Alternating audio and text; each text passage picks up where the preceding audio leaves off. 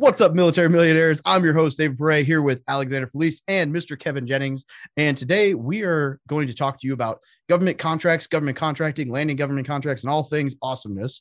And I met Kevin at the Better Way conference in Dallas 4 weeks ago. And we were chatting just briefly over, he actually caught me while I was trying to do my journal in the morning. So I was kind of I won't say I was a jerk, but I was probably a jerk. And I was trying to focus, and he's had all these awesome things to talk about, which were actually really interesting. But I was like, if I don't do this, I'm never going to get this done. And anyway, and then he went and gave a presentation, and it was just enough for me to go, you know what, that would be fun to have on the podcast, because government contracting and that whole realm fits in really nice with our niche. And I don't know anything about it. Welcome to the Military Millionaire Podcast, where we teach service members, veterans, and their families how to build wealth through personal finance, entrepreneurship, and real estate investing. I'm your host, David Pere, and together with my co-host, Alex Felice, we're here to be your no BS guides along the most important mission you'll ever embark on, your finances. Vehicle 1, you're clear to depart friendly lines. Roger, Vic 1, Oscar Mike. Today's sponsor is Prime Corporate Services. Now I want to take a moment to talk to you about Prime Corporate Services, or PCS, which is a company that specializes in helping you with legal structure, building business credit, and filing your taxes, amongst other things. Now, PCS is a company that I have personally used just last week to help build my new holding company, LLC, for my business. And they specialize in asset protection and making sure that you are covered from worst case scenarios. Now, as a member of the Military Millionaire community, if you click the link down below, they will give you a free consultation in order to help point you in the right direction and help you ensure that your assets are covered if somebody decides they want to come after you. It's better safe than sorry, so make sure you click that link and schedule your free consultation today. So here we are. Kevin, why don't you tell us a little bit about yourself? Yeah. So I'm a serial entrepreneur, I guess you can call it. When I got out of college in the early 2000s, one of the first things I did was I started working construction for my dad's construction company, and he was a government contractor at the time. So that was kind of like my first introduction to it, but I didn't really take it seriously. It was more like that first job out of college. And then I got introduced to the wonderful world of real estate in South Florida in 2004. And everybody was making so much money selling real estate and flipping properties. And I thought that was the best thing ever. Only problem is nobody ever told me what a recession was, or that was even a possibility. So I tell people it's crazy. So I was a millionaire at 25 and bankrupt by 26, because by the time 2007, 2008 came, that was it. Like, the run ended just that fast. And so 2008, I was trying to figure out what to do, how to rebuild myself and how to make money. And so then my dad kind of reintroduced the whole government contracting thing to me. And at the time I was thinking about getting my general contracting license here in Florida, because I used to, like we said, I was flipping properties for so long and doing stuff. And people were still calling me like, hey, man, can you help me with this? Help me with this. So I was all right, let me get my GC license and I can start generating income like that. And then my dad and others gave me some opportunities to do some contracting work. One of the first things I did was actually at the VA hospital. I did some demo work down there for them. And then from there, it just snowballed. And so over the last 14 years, all I've been doing is government contracting in the federal sector. And then also I transitioned I'd say 6 years ago, I transitioned to start doing stuff in the state and local governments. I started an underground utility company. So I specialize in water and sewer infrastructure rehabilitation for municipalities. So I got into that. So my whole life has been in working has been in government contracting at every level. And so earlier this year, I kind of was like, you know what, I want to do something different. I just turned 40. I want to reinvent myself, change my life a little bit. And so I was introduced to just how to start helping people. And that's what I've been doing most recently, is teaching others the things that I've learned over the last, 14, 15 years in government contracting.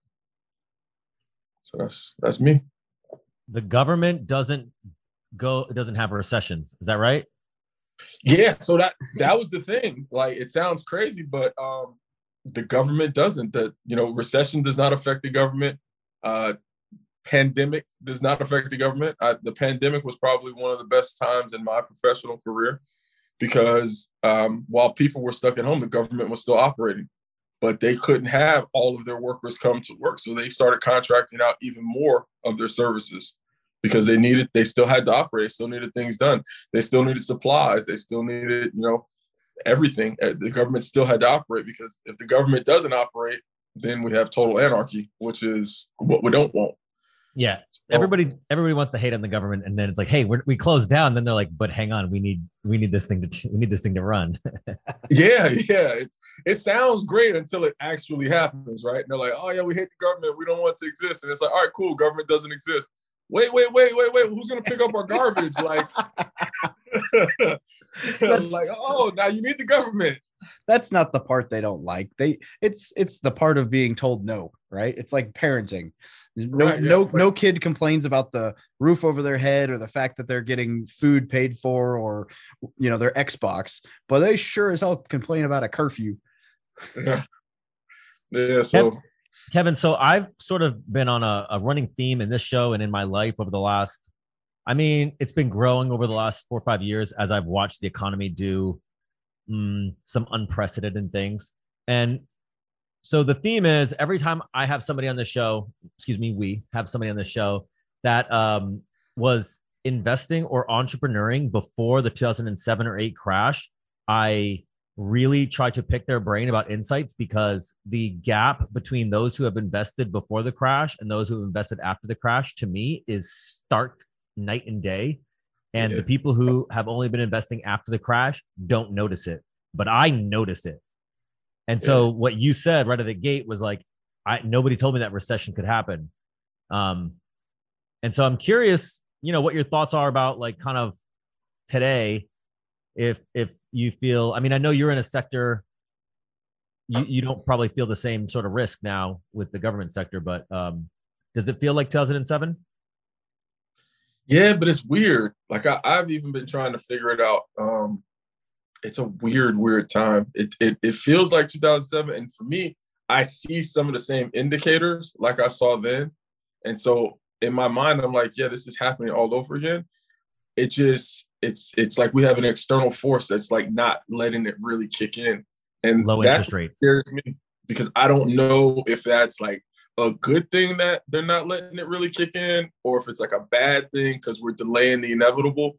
And what I fear is I was preaching recession in like 2019 because I was like, historically, when you look at the charts of recession, like we were due 2019. We were ready for like due to the calendar, it was supposed to happen. And then we kind of missed it. And then the pandemic happened. So people kind of forgot about it. But now we're at that point where it's like, okay, it still has to happen. So now I'm like, well, if it doesn't happen in the next 2 or 3 years, by the calendar, we're due again for another one. So is that one going to be like the big one? So that's what scares me. Because people think recession, they think it's a bad thing. But in reality, like, when you look at history and you look at the calendar, it has to happen. Like it's a correction of the markets. So it happens every 8 to 10 years historically throughout the history of the government, throughout the history of this country. So kind of like it has to happen, but I'm scared, honestly, to be real with you. It's almost it's like the controlled burn theory, right? Like if you have some controlled burns, you don't have a forest fire. And if you never do controlled burns because you're scared of a forest fire, you're going to have a forest fire. So you feel confident about government contracts? Yeah, man, that's why I got into it. Like when I was coming out of that recession, like I was so scared of everything. Like I was gun shy. You couldn't talk to me about anything. I didn't want to hear about anything. But I'm an entrepreneur, right? So I'm like, okay, so what am I supposed to do? I'm scared to invest in anything. I'm scared of the stock market. I'm scared of the real estate market. Like, how am I supposed to make money? And the more and more I started researching the government contracts and really understanding it, that's what gave me that comfort level, because it truly is recession proof. Like, the government's always going to need things. And the sad reality about our country is we don't produce anything. So we rely on things from everybody to live, right? And the government is no different. The United States government is the largest purchaser of goods and services in the entire world. And so I did not know that. Like, huh? You didn't know that? I did not know that. Yeah, most people don't. So it's just, to me, it was like, hey, this is a perfect match. Like, they're always going to be buying. They've been buying since day one. Let me just figure out what I can provide and try to provide a quality service to them, and then I can kind of hopefully hedge those bets. You have a client. Your client is a AAA rated credit client with unlimited money. Like, when that's the thing. That's the way I kind of tell people. I mean, you got to look at it like that. That's the best client to have. Like, would you want any other type of client? Like, that's the best client. And they can't stiff you. Yeah. And so it's for me, it was a no-brainer. It's like playing a sport with the official wearing your uniform. Yeah. And the more I learned about it, and I like figured out how to play the game, because that's anything, right? Any game you're gonna play, you got to figure out how to play the game. Once I figured out how to play the game, and I was like, oh wow. And then I learned the rules, because that's what people always feel like. I think the two biggest things, or the two biggest fears that people have when I talk about government contracting is, most people are scared when they hear government anything. Like, nobody likes the government for any, like, you say government and people are like, all right, I'm good, man. Thanks. Have a nice day. And then the ones that aren't scared about it are like, yeah, but they don't pay and it takes so long. And I'm like, nah, that's not true. Like, they want to pay. And when I simplify what it actually is, like, the role of the government is to protect the citizens, right? And so from an economic standpoint, their role is to provide for citizens. So government contracting is a way that they not only do the goods and services and things that people need, but it's also how they stimulate the economy. So they take the money that we pay in taxes and they put it back into the economy with businesses like myself. And then they look to me to do work with other small businesses, employ individuals. So now they have more taxpayers that can keep the cycle going.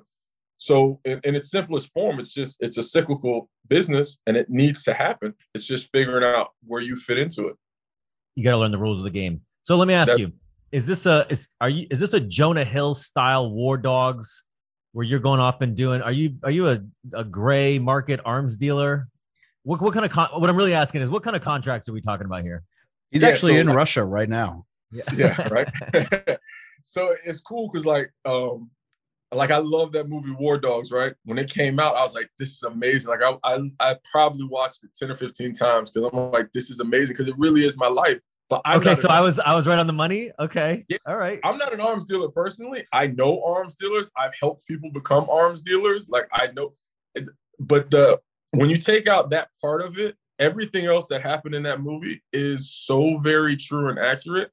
Like, I'm like, that is my life. Like, from them literally starting in the back of some guy's dirty, place with just a couple computers, in a smoke-filled room, to then, a year and a half, 2 years later, they're all in multi-million-dollar mansions. I'm like, that's real. Like, that can really happen. And, everybody is only one contract away from literally changing their life. But as far as types of contracts, the government buys everything from simple supplies like toilet paper, paper towels, water. I got started selling rubber gloves and N95 masks and hand sanitizer, to now I'm in construction and construction management. And I, do construction work on VA hospitals, Air Force bases, the Coast Guard bases. They buy IT services, I mean, anything you can think of. I've been blowing people away lately on like social media, because I'll post like wild stuff that they procure, and people are like, I didn't know that exists. Like, I did one, the Army just paid somebody, I think the Army pays them $75,000 a month for the next 4 years to maintain their social media. So they're responsible for basically posting on social media and helping the Army maintain and stay relevant on social media. And they're getting $75,000 a month. And people are like, I could do that job. Why don't we have that job, Alex? I could do that job. Yeah. I'll do it for 70. I'll do it for 70. $7. Right. Like, give them a discount. But yeah, so it's crazy, because literally anything that you can think of, there's a contract out there for it. I can't imagine. I wonder if they need a camera guy. They do. So I was showing my what about a drone? I got a drone license. I got an FAA license. The irony with this is that they have a public affairs MOS. Like there's literally a job. That's what There's a makes me job. laugh about this is like there is some Marine sitting in his office going, God, I'm bored. I wish they'd just let me like give me the Instagram account. I'll make some content. Like just let me have some fun. And they're like, nah, we pay you $3,000 a month. This guy though, This guy over here, yeah, he's worth more because he charges more. So ta-da. That's how military budgets work. We know how budgets work, right, boys? Right? We got to spend this money. Yeah. that's it in a nutshell. What website do I? How do I find where the gigs are? So the website is sam.gov. So you go on www.sam.gov. And what they did a few years ago was the government used to have about 8 different websites that talked about all the different things that they do. So they centralized that into one website. So you go on sam.gov. Sam.gov is where you can register. Uncle Sam. Uncle Sam, right? That's where you can register to do business. That's where you can find contract opportunities. That's where you can find financial assistance. That's where you can find all the procurement data, the forecast. Like they created one big centralized website, and that's what it is. Man, that's actually. Do you have we're gonna be friends, Kevin? Let's go. He didn't sound that excited right now. I wouldn't either. He knows there's an ass coming. No. Wait, didn't you say you wanted to help some people? Not you. Yeah, I don't other people. Oh my goodness. So this is cool. So okay. So if I'm Nick the new guy and I'm like, wow, contracting is awesome. And there's this website, but I don't know what I don't know. Like, what are some of the things that like what would you say are some of the first steps? Is it finding like do you go on sam.gov and click around and find something and go, ooh, that looks cool, I'll do that? Or should you look at building a business? Like how do you flesh out what would work? Yeah, so the way I teach it to people is like the first thing you want to do is build a business, right? So before you even start looking at, okay, what can I do? Look at building a stable business. And that's what sam.gov kind of does for you. So the first steps are create a business within the state that you're in, get your tax ID number, get a DUNS number from Dun & Bradstreet, and then you're going to register and you have to get what's called a cage code. So a cage code is your, it's like your identifier. It's how they actually look at you. So they don't use names per se in the government. It's all codes. It's kind of like, when you're in service, like, and you have your different levels, your E1, E2, all that is similar to that. And that's how they identify people is with their different cage codes. And then from there, once you're established, then you can really start looking at, okay, what do I really want to do? And I tell people all the time, whatever you're good at, just focus on that. Like, don't worry about what the next guy does. Don't worry about, oh, I heard they're buying this. Focus on whatever it is that you're good at, because I guarantee you, whatever you do, they need help with. And then we start there. That actually seems really simple when you break it down like that. Like, honestly, it's a very, very, very simple process. People just over complicate it more than they need to. But at the heart of it, it's because you got to think it's the government. I was going to say, wait, isn't that what the government does? Like, it's the government. So that's why it's the government at the end of the day.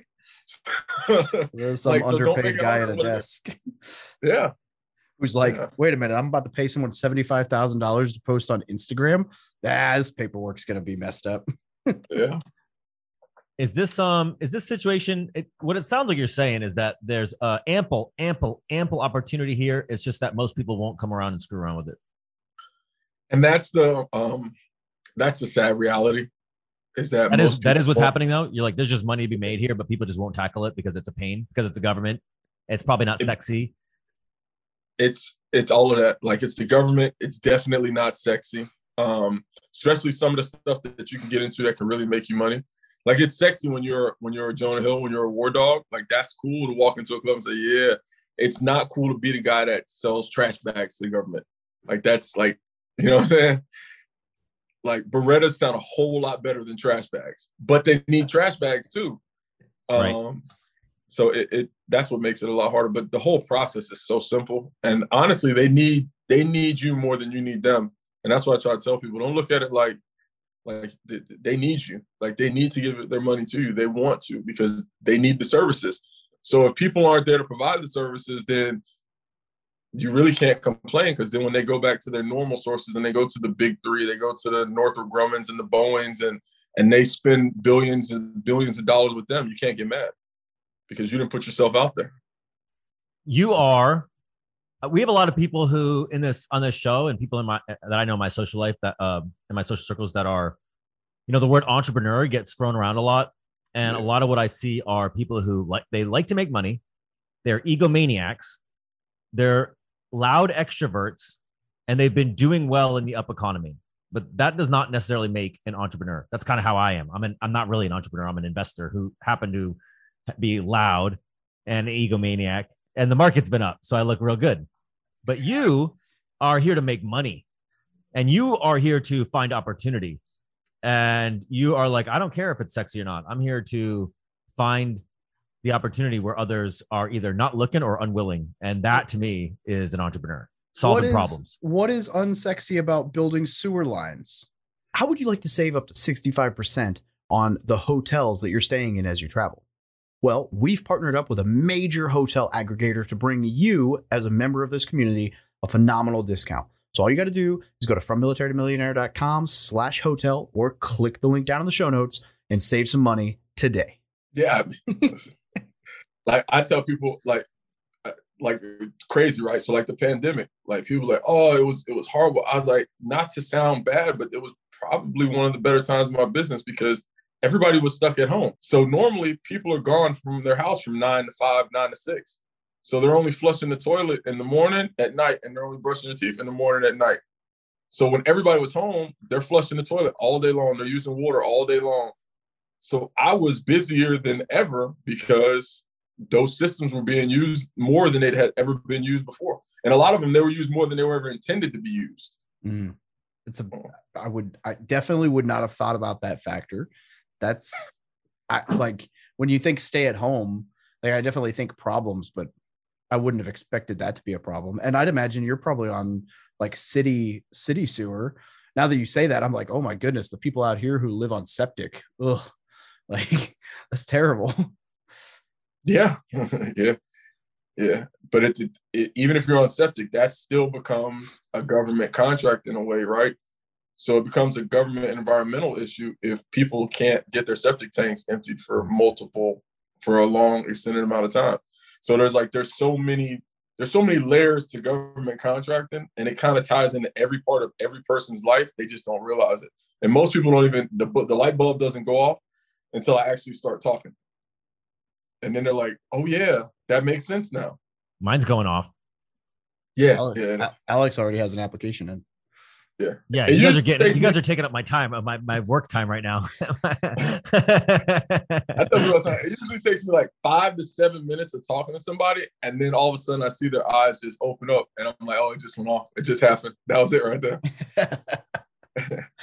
In fact, there's a good chance that we're not going to air this episode because I don't want everybody taking my newfound secret. Right.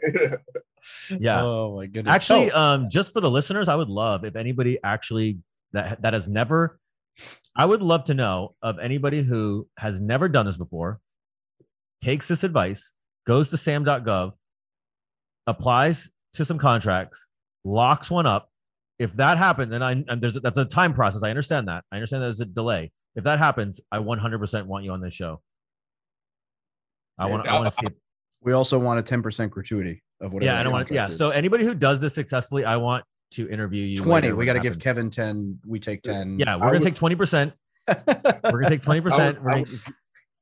I would love for that to happen, and they come on, and we can come back, and I could come back on and just talk to them, and yeah, because that's the other great part too is like when people really do it and they realize it works, and they're like, wow, this is amazing, because it's crazy. It sounds amazing.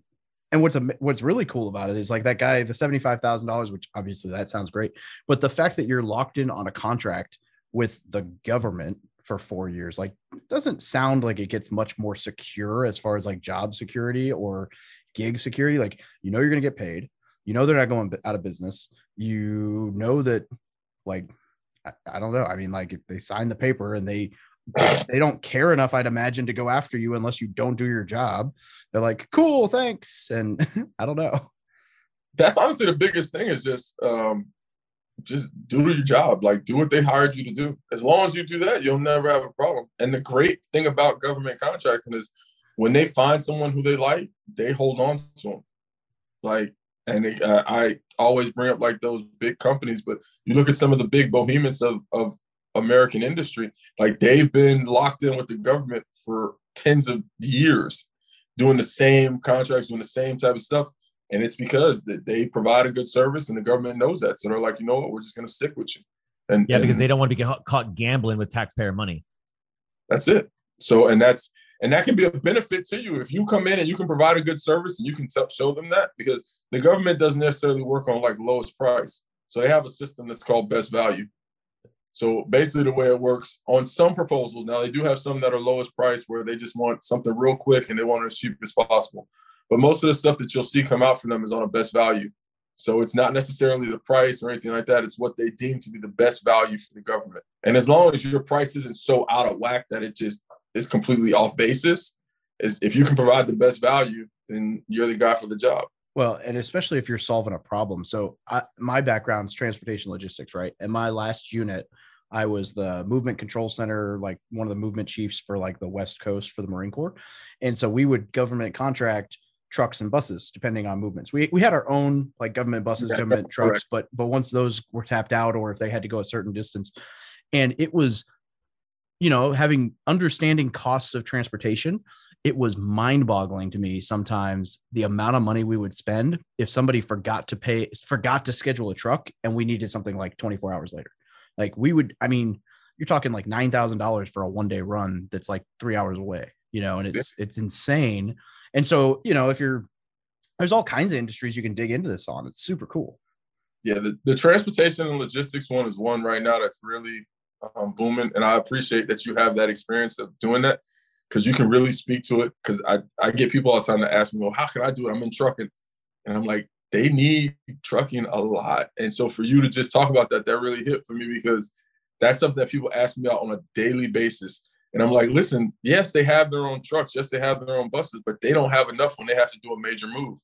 So one of the major moves that's happening right now is moving equipment and stuff out of bases like in Georgia, like Fort Benning and places like that. And they're getting them to the coastal cities just in case we do have to have a conflict or anything. So I saw a solicitation the other day where they needed 500 tanks moved from Fort Benning to one of the bases in Texas. Like they don't have enough trucks. Nobody has enough trucks to move 500 tanks all at once. And those are probably bonded movements too. So they're probably paying double. And exactly. So they're trying to put together this big movement. And so they have a solicitation out there now trying to figure out how can we get these 500 tanks moved effectively from Georgia to Texas. And so it's things like that. So I do appreciate your story about being, because you understand it. You get it. And then they're going to move them all back in 3 months. And then they're going to move them all right back. Yeah. Yeah. We had all these rules. Like if it was over 300 miles, we couldn't use our trucks. We had to contract it out. And if it was over X number of people, or if it was for like a ship movement or whatever, or we had, in our case, I think we had enough buses to move like 1,500 people, but we were often moving 3,000 or 4,000 people in a day. And so, you know, if you have flights coming in, you use the government controlled buses where you can be like, nope, you're sitting there because that plane got delayed and you're not leaving because you're contracted. And then you're going to the actual government contracts for all the other stuff that isn't as likely to move around on schedules. And yeah, we were paying enough that there were guys in the office who were like, I think I'm going to start a trucking company when I get out. I'm just going to go work for these guys. You know, that's a lot of people. And that's one of the things that I love doing, is helping guys that were in that. And then when they come out, they're like, man, can you help me get set up? It's like, yeah, let's do it. Like, please. Because the knowledge and that you have, like, I wasn't in the service. So my knowledge base of government contracting is what I learned from being out here and learning and working it. But someone who was a part of the system, who was in the system, who understands how things work, like you said, you know that you can only move no more than 300 miles, and you have those restrictions. So if you were to come out and have your own trucking company, you know exactly who to talk to and exactly what to look for.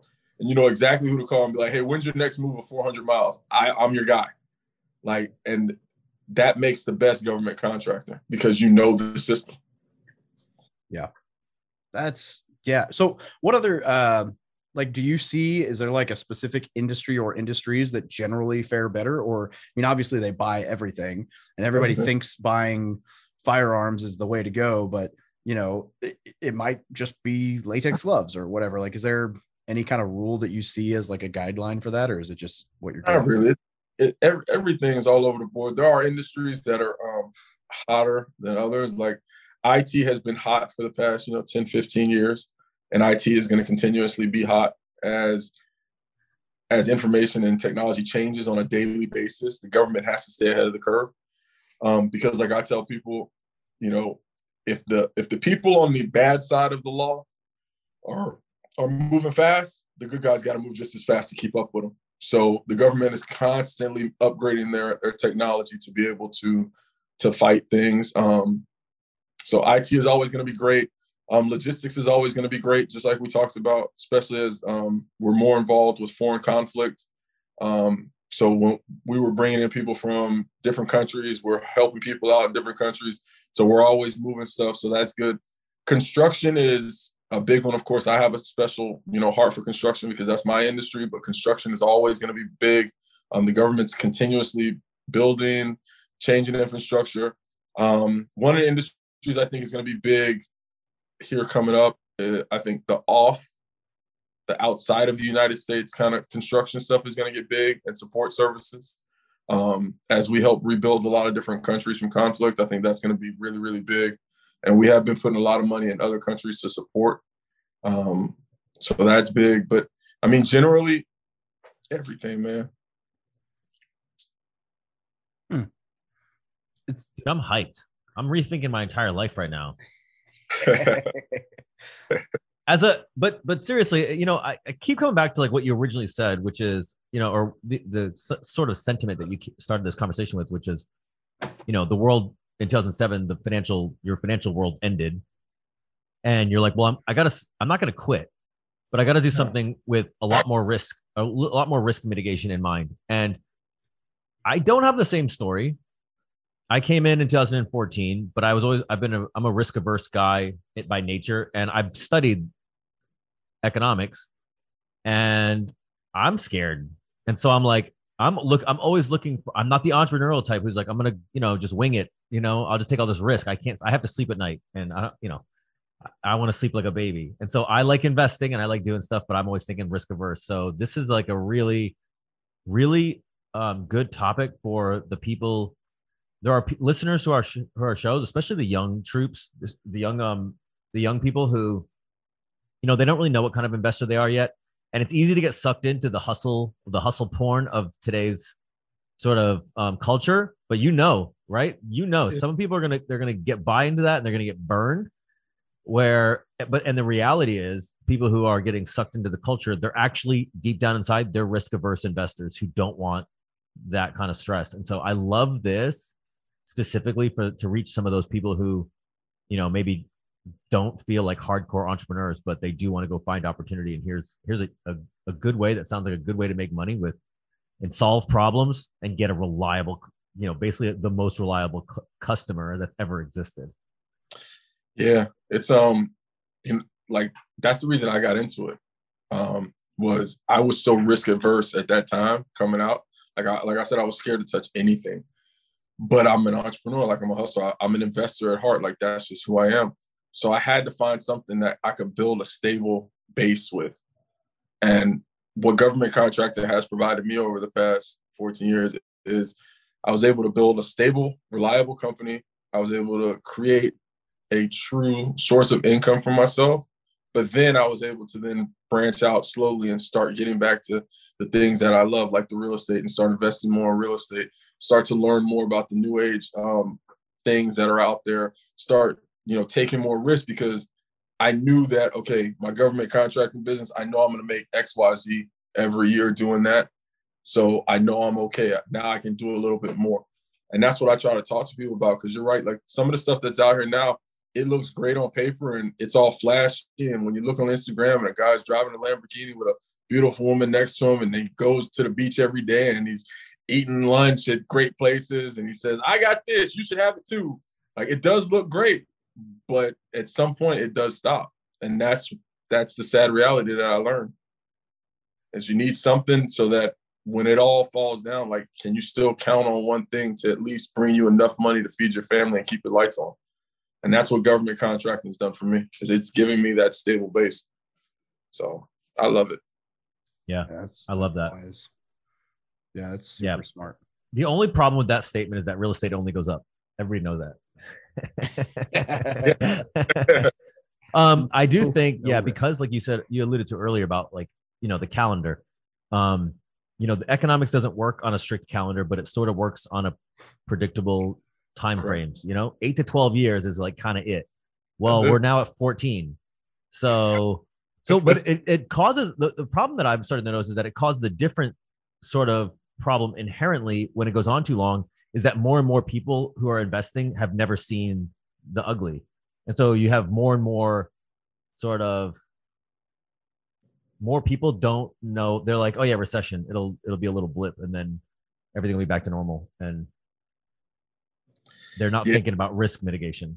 It's I don't know, I had a conversation last night about it with somebody else, and it is scary, man. Because you got to think, like you said, we're going on 14 years. So some of these people that are out here making money now, they're in their mid-20s. Like, they were in middle school the last time we were in recession. So they don't, like, it sounds crazy to think, but like, they don't understand what that is. They're like, yeah, all right, we hear you. Yeah, recession. Yeah, it'll be bad. I saw it on TV once. They did it, it was on the History Channel. Look crazy, but that'll never happen. And it's like, yeah, no, it will. In 2001, there was a crash. Yep. So just to give you some perspective, there was a 33-year-old guy that I was in basic training with who got crushed. He was in tech, and then 01 came, which was a tech bubble, just destruction, and he lost everything, and he had to join the army at 33. So that's how bad it got for some people. So for the 18 to 20-year-olds that are listening to the show that are kind of in the boat that you just said, Kevin, where they're like, oh yeah, it'll be bad, whatever. I'm like, dude, you might.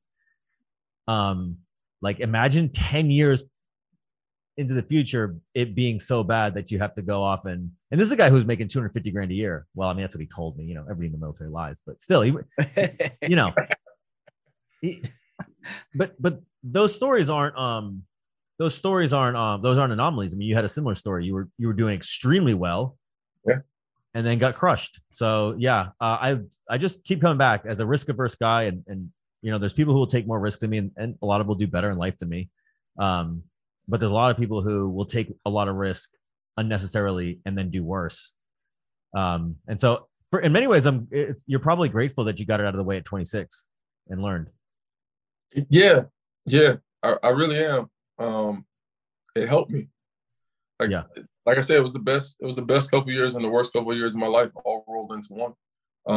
And I really learned a lot, really, from like, I'd say 24 to like 27. So learning about real estate and watching and being a part of that climb, to then it happening and starting to fall, and then trying to figure out how to rebuild myself. Like, those were the times that really shaped me into who I am today as a business person and as a man in general.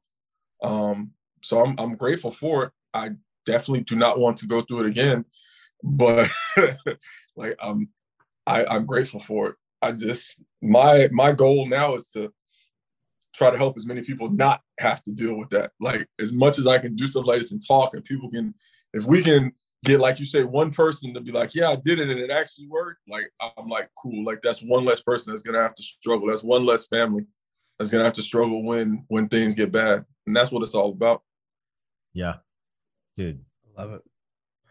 What is Hugh's gonna kill me when he starts realizing that I picked up on his stupid question and started asking people. What is something that people much smarter than us, how does he say it? What is something that I have not asked that people much smarter than me would ask about government contracting? Is there anything we've missed? It sounds crazy. Not really, because it's really that simple. Usually the people that, like you said, are much smarter, or however you want to word it, they're usually trying to figure out a way to like get deep into the system, right? So like, they're really trying to figure out the IT stuff. They're looking at the artificial intelligence, the virtual reality. Like, they're looking at that type of stuff, and I couldn't help them with that anyway. But like, the basics of it, you know what I'm saying? Like, yeah, you're saying don't overcomplicate it. Don't go try to solve the government's problems. Like don't go to try to reshape the government's future. Just like they have problems today that take like you're mostly talking about infrastructure problems. They're like, look, they need service and labor. Yeah, they have problems today. Like, granted, can you get into the research and development side of government? Of course. Like, if you're one of those super, super smart people, sure, you get a contract. They give out contracts all the time for research because they only have so many scientists. So they need other people to help them create new problems and solve new problems. Yeah, but if you can do AI, you can go work for Google. Which my guess is, I'm betting you Google pays better at that level. Yeah, but like I tell people all the time, Google pays better, but Google also gets paid by the government to do it. So you could go work for Google, and they'll probably put you on a government contract. I mean, if you think about it, right? Oracle. I mean, Oracle is probably in the tech world, probably one of the biggest companies that's built. I mean, they built all of our systems in the Marine Corps. Maybe not all, but a very large majority of our systems in the Marine Corps. And they recently had a very successful IPO in the last year or two. So, I mean, that's, I guess, an example, but I don't know that I'm necessarily interested in building Oracle. So, that's funny. So, okay. So Kevin, I know you got to drive to Miami here in a little bit. And I know we got to wrap up here, and I got to drive home in the rain and try not to get killed on the road. Where do people go to reach out to you and find out more information about, and pick your brain about learning the government contracting gig? Yeah. So my website is thegovernmentcheese.org. So they can find me on the government cheese. I forgot that. I love that. Yeah, you like that? And I'll tell a quick story behind once I finish this. But so the governmentcheese.org is where they can get access to me, get access to my course that I have to help people, mentorships, all those types of things. And then on social media, it's KEV_J. So Kev_J. That's my social media handles. But the government cheese is funny. Somebody else actually came up with it, right? And then when I started thinking about it, I was like, wow, that makes sense. But for them, it was like, it's the government cheese. Like, we're getting the cheese, all the money. And I'm like, yeah, okay, cool. But then I started thinking, I was like, you know what, though? It really has a double meaning for me. So like I was telling you, like I was dead broke in 2008 coming out of recession, right? So I actually found myself on government assistance. So I was on welfare and all that to live. And so my daughter was born, and when she was born, I was on welfare. So I needed government cheese to feed my family. And then 14, 15 years later, here I am getting the government's cheese. So for me, it's like, it's that double meaning, But yeah, it's thegovernmentcheese.org. And we're here to help. That's what we do. Do military to millionaire or military folk in general get discounts on your products? Yeah. So what we'll do is I'll create a discount code, and we can put that out for you guys, military millionaire, and just we'd appreciate that. Yeah, helping vets is, I mean, that's something I'm super into in so many different ways. Because literally one of the first clients I had was the Veterans Administration. So it would kill me when I would go in there and I'm doing all this different type of work, and I'm seeing all these vets, and I'm seeing guys my age or younger, and they're coming home and they're like lost. And so that's something for me is like, hey, how can I help? How can I help you guys? You know what I'm saying? Show you the different ways, because in all honesty, like you talked about, David, when we talked about trucking, like you have way more trucking knowledge than I will ever have as it relates to that. And it's not, and so it's my responsibility to show you like, all right, cool, let's take that you were taught, that they showed you, and now let's help you take that to the next level here on the other side. So that's, yeah. Well, thank you for the discount code. We'll make sure we link that down in the show notes. And I love this, man. Like I know, ironically, it was this bad boy, which I told you I never go anywhere without. I'm sitting there writing in my journal, and I was trying to like balance both, and I couldn't do it. And then we talked a little bit after. But like, holy smokes, we could have had a full 45-minute conversation about this there. This is enthralling. Like this is cool stuff, man. I like it. I'm hyped. This is awesome. Yeah. Thanks so much for coming on the show. I mean, this is something totally different than what we normally have on, and I love it. Thank you guys, man. I appreciate you, and thank you for everything that you're doing. It's an amazing platform. Well, thank you. We appreciate you. We do. Thank you for listening to another episode about my journey from military to millionaire. If you liked it, be sure to visit FromMilitaryToMillionaire.com/podcast to subscribe to future podcasts. While you're there, we'd love for you to rate the show, give us a review on iTunes. Now get out there and take action.